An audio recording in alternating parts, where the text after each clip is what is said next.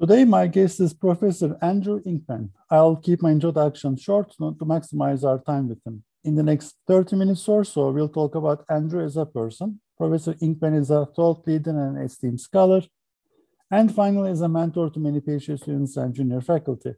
For the sake of time, I'll skip many of his accomplishments and give you a very quick snapshot. Professor Inkpen is director of the Thunderbird case series. He has published in a wide variety of top journals such as AMR, SMJ, JIBS, Org Science, Journal of Management Studies, Long Range Planning, European Management Journal, among others. He is actively involved in teaching case method development and has written more than 50 cases. He sits on the editorial boards of Organization Studies, Asia Pacific Journal of Management, Journal of International Management, Journal of Trust Research, and Management and Organization Review. Recently, he co-authored several books on global oil and gas industry, international joint ventures, and on global strategy. Thank you, Andrew, for joining us. Thank you. It's my pleasure. Andrew, what did you want to become when you were a child? I think I wanted to become a professional hockey player. I'm from Canada. That's what everybody wants to be when you're a kid in Canada. Yeah. How long did you play? I played hockey for till I was in my kind of mid to late 20s. But I didn't play professionally, unfortunately. That never happened. Can you remember the first moment of awareness between domestic versus foreign? Domestic versus foreign. Well, I grew up in a pretty small town and had never traveled anywhere. Really, I've been to the United States a couple of times. I'm from Canada. And I think I kind of got clued into international stuff when I quit my job in 1982 and took 6 months to travel mainly around Asia Pacific and Australia. And I'd never been anywhere. And all of a sudden I kind of realized, I like this I like international travel, and I think I want to do something international in my career. And how did you choose academia? Well, I was my first career was in accounting. I was an auditor. I was a chartered accountant in Canada, like a CPA in the United States, and I worked for one of what's now one of the big four accounting firms, and it wasn't really my cup of tea, I would say, auditing. It was a good experience. Learned a lot. So I quit that and went on a big trip around the world and came back, and I did my MBA at the Ivy School in Canada. And coming out of that MBA program, most of my fellow students were going into consulting or banking and things like that. And I wasn't really sure what I wanted to do. And I found an ad in the Toronto newspaper and for a job teaching accounting at the University of Singapore. So I moved to Singapore in 1984 and with my wife, and I taught accounting for 4 years as a regular faculty member. Wrote a few papers in accounting and enjoyed it. It was great experience, international experience, academic experience. But I wasn't so keen on the accounting side of it. So I decided, I like academia. It's a great job, a great profession, but I knew I needed to get a PhD and decided that, well, I'm going to do a PhD in international business. And so went back to school after my first academic career in accounting, went back to school and got a PhD at Ivy School in Canada and started a second academic career. So I guess I'm in my second academic career. So I got a taste of academia before I got my PhD, which is a little unusual, I think, for most people. And something that is not on your CV that people might find interesting. Well, not on my CV, so not work related. I guess I live in Arizona and I live in Canada, so I kind of split my time between two countries, and I do a lot of sports. That's what I do. When I'm in Arizona, biking, triathlon, running, mountain bike racing. That's what I do in Arizona. And now I'm in Canada. So now I do water sports, windsurfing, kayaking, canoeing, swimming, anything you can do in the water. That's what I do up here in Canada. So, perfect. Well, this is going to be quite different this question is going to be different.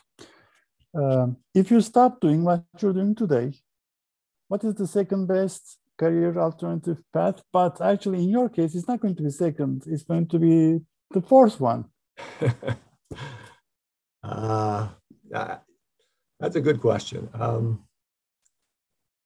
can always go back if all else goes wrong. I can always go back to accounting, because once you learn accounting, you never forget. The debits and credits are always ingrained in my mind. So I've always got a fallback career. I don't know what another career necessarily would be. Not sure to be honest. But I can always go back to accounting. Regrets? Have you got any regrets in life? Or one thing you wish you would have done or done differently? Done differently. I've done a lot of things that I truly enjoyed in my career. Maybe one thing I would have done a little differently is I traveled extensively over the last 25 years. And I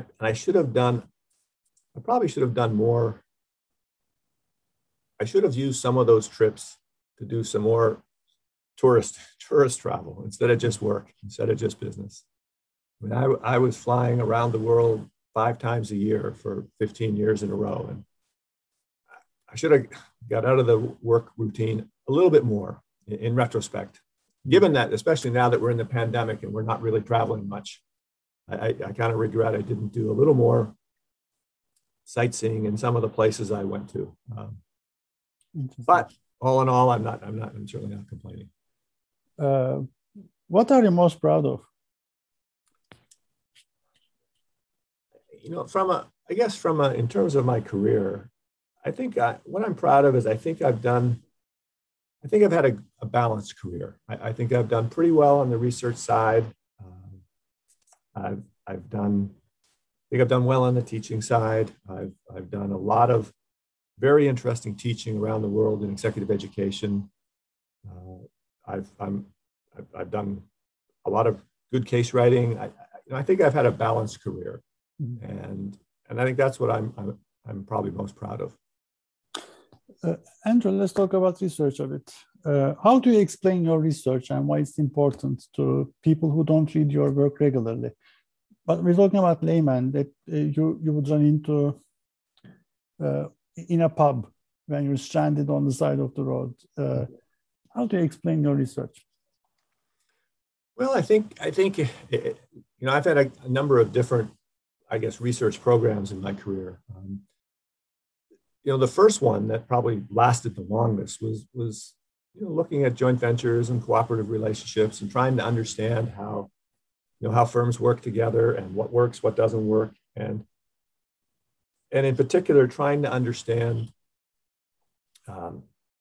knowledge and how it moves and flows between partners. So I guess I would explain it as from the perspective of helping people understand how partnerships work or don't work in many cases. And I think everybody understands what a partnership is, and everybody understands the challenges of making partnerships work. From the layman to the experienced manager trying to make one work. And so that's, I guess, what I would say. I mean, that's what I did in my career for probably, 10, 15 years. About omitted variables in IB research or understudied areas in international business scholarships, what can we say? Well, one of the things that I've been working on from a teaching perspective for the last 15 or 20 years, we somewhat I guess strangely, Thunderbird became very connected to the energy sector. And so I ended up doing a tremendous amount of executive education teaching in the energy sector. Mm-hmm. And one of the things that my colleagues and I have somewhat belatedly, I think we should have discovered this earlier, but the energy industry, sorry about that. The energy industry is really one of the biggest, most important industries in the world. And it's not very researched. I mean, if you go through JIBS and look at the history of energy research in JIBS, you won't find very many papers.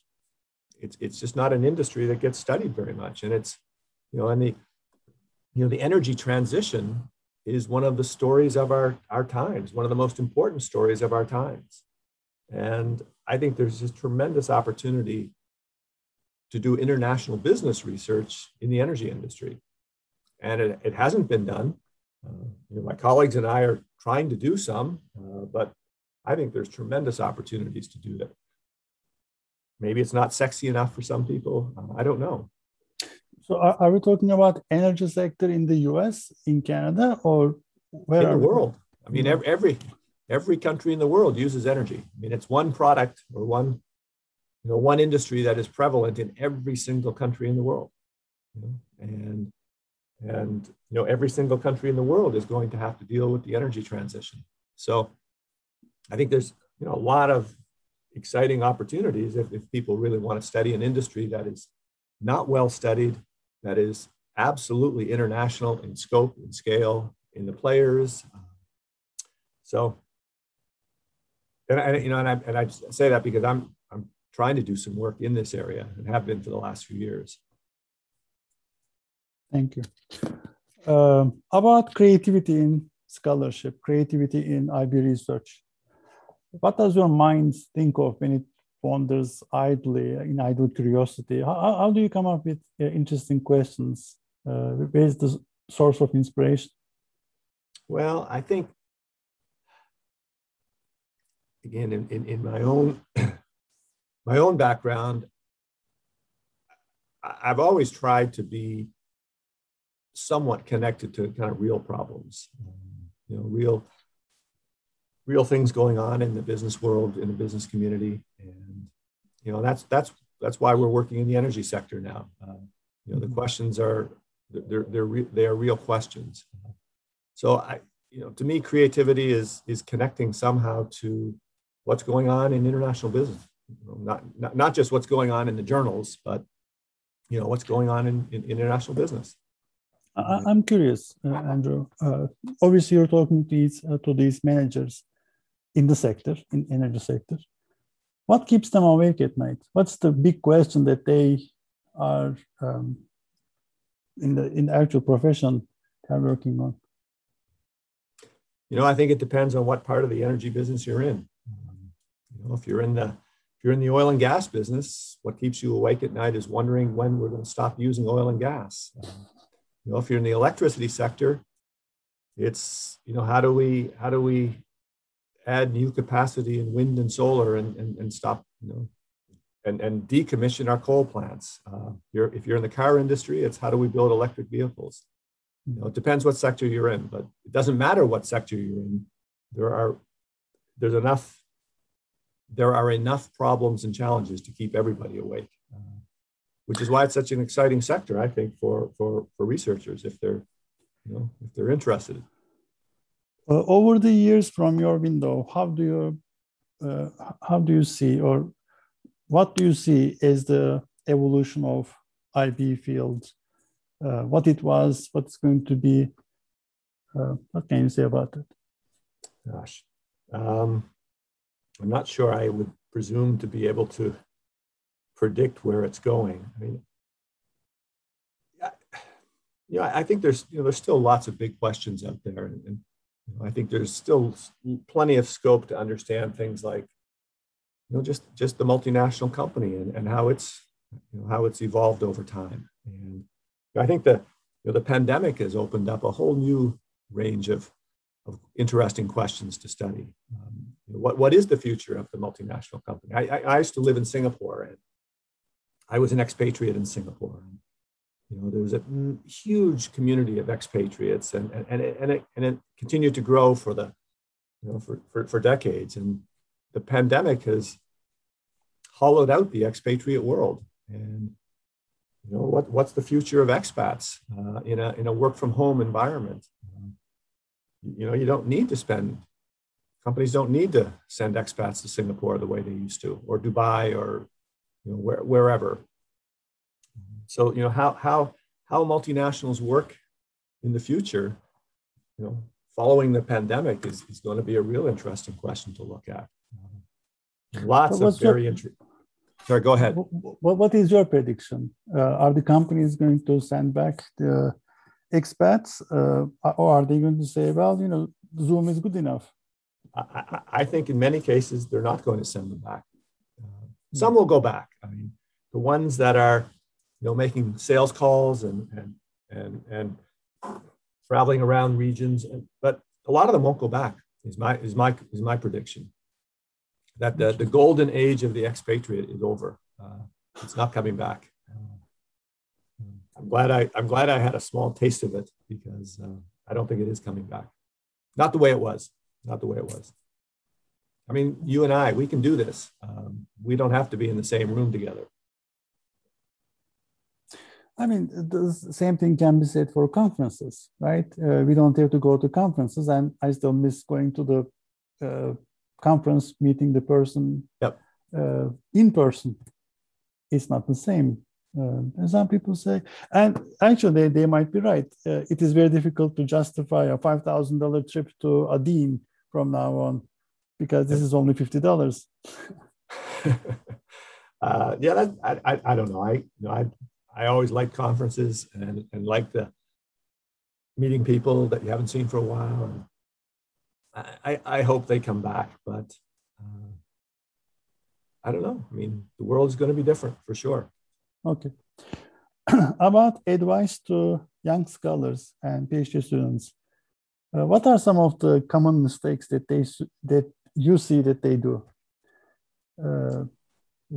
Well, I do a lot of reviewing. I've been on all of the major journal editorial boards at some point in time, and still on a few now. And so I see a lot of papers, and I think the mistake, I don't know if I'd call it a mistake.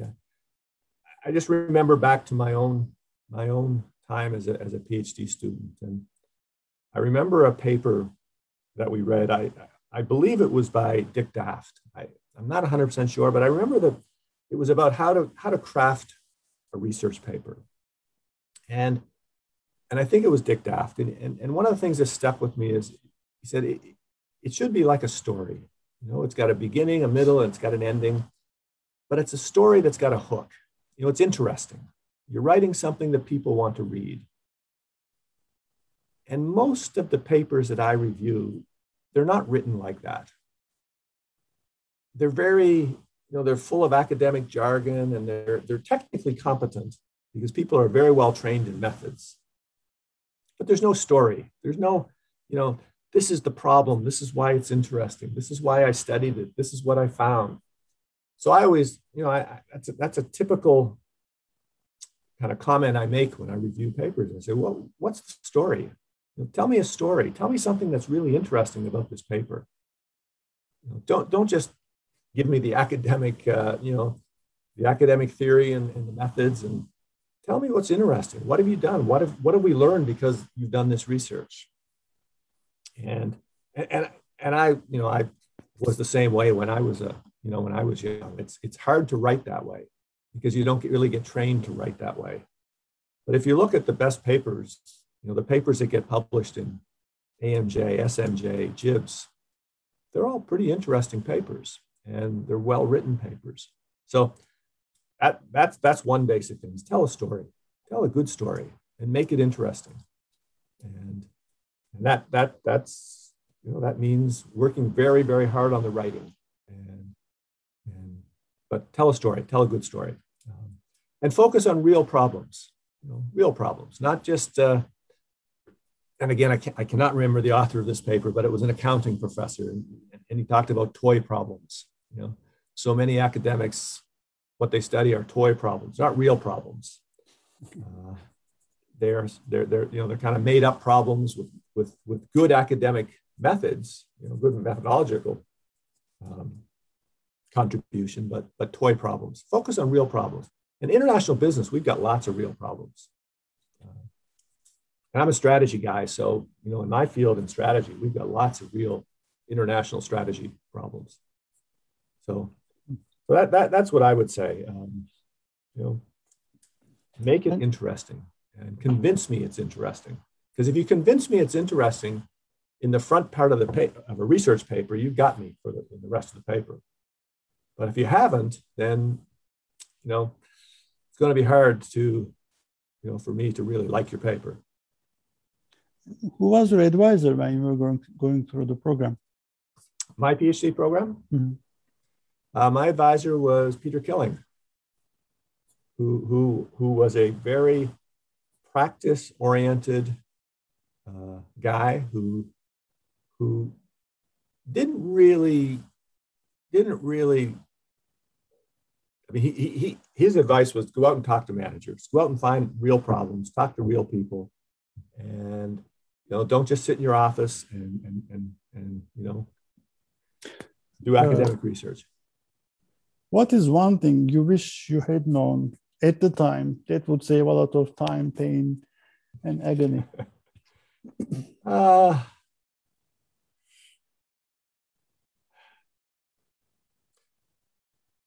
Probably the value of collaboration.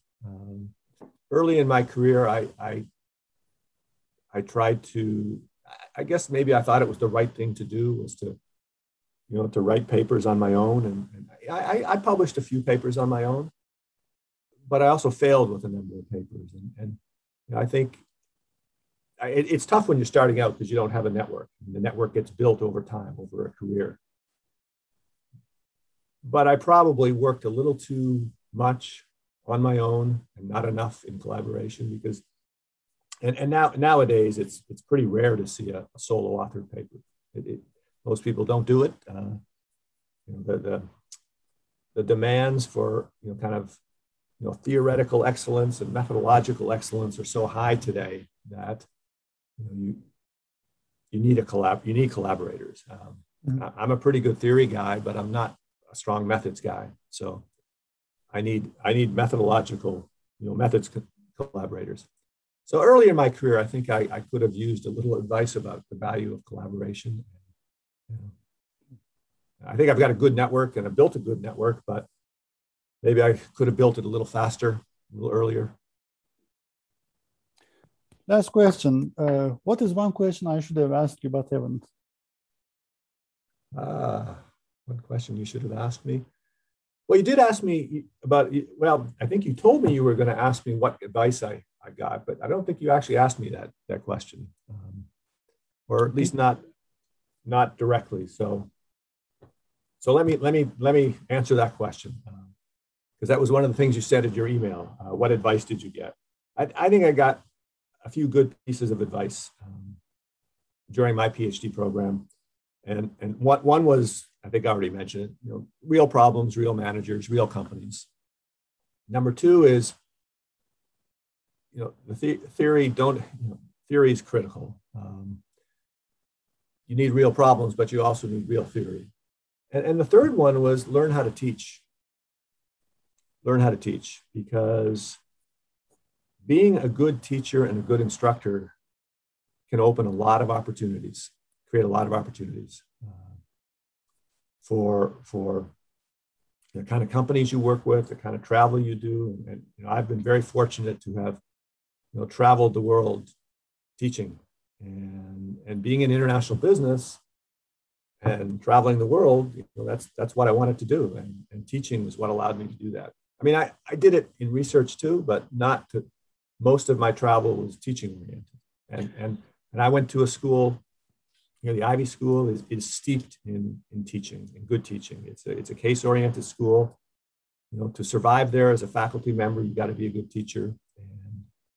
And I kind of learned, I guess, by osmosis is there's tremendous value to be gained by learning how to teach, even though that's not what a lot of young scholars are focused on. but it will pay off in a career.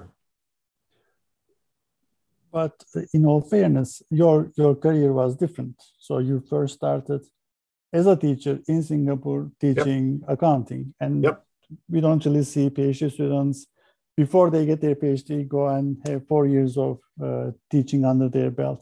That's correct. So what advice, let me do a follow-up on the advice for teaching, how to be a good teacher, better teacher, more effective teacher for people who don't have the opportunity to teach before they really go on their first real market. I mean, after the comp exams, they do teach 1-2 sections, but at the time they are working on their dissertation, so the priority is dissertation to finish it, right? So what's the advice for being a good teacher, being a good instructor? Well, again, I guess I would kind of reference my own career. Is, you know, most of us in business schools at some point teach with case studies. Maybe not 100%. I mean, in my case, it's almost 100%. In other cases, it may be only 5 or 10%. But I think most of us probably at some point teach with case studies. My advice is write some cases, because if you write and teach your own cases, you become the world expert on that case. You wrote it, it's your case, gives you tremendous credibility with your students when you're teaching your own cases. And you know, one of the things I like about writing cases is there's no editors, there's no reviewers. Whatever you write, it's yours, and you can get it published. And I realize it's not necessarily academic. It's not academic work in a lot of institutions. They don't necessarily view case studies as a valuable form of output. But in terms of making you a better teacher, writing your own cases and teaching your own cases will pay off. I guarantee it. And you know, cases are, you know, if you teach with cases, you know what cases are, and so write your own. That's what I would say. Thank you so much, Andrew. This was an interesting conversation. I learned a lot. I'm sure the audience will agree with me. Thanks. Thank you very much. Goodbye.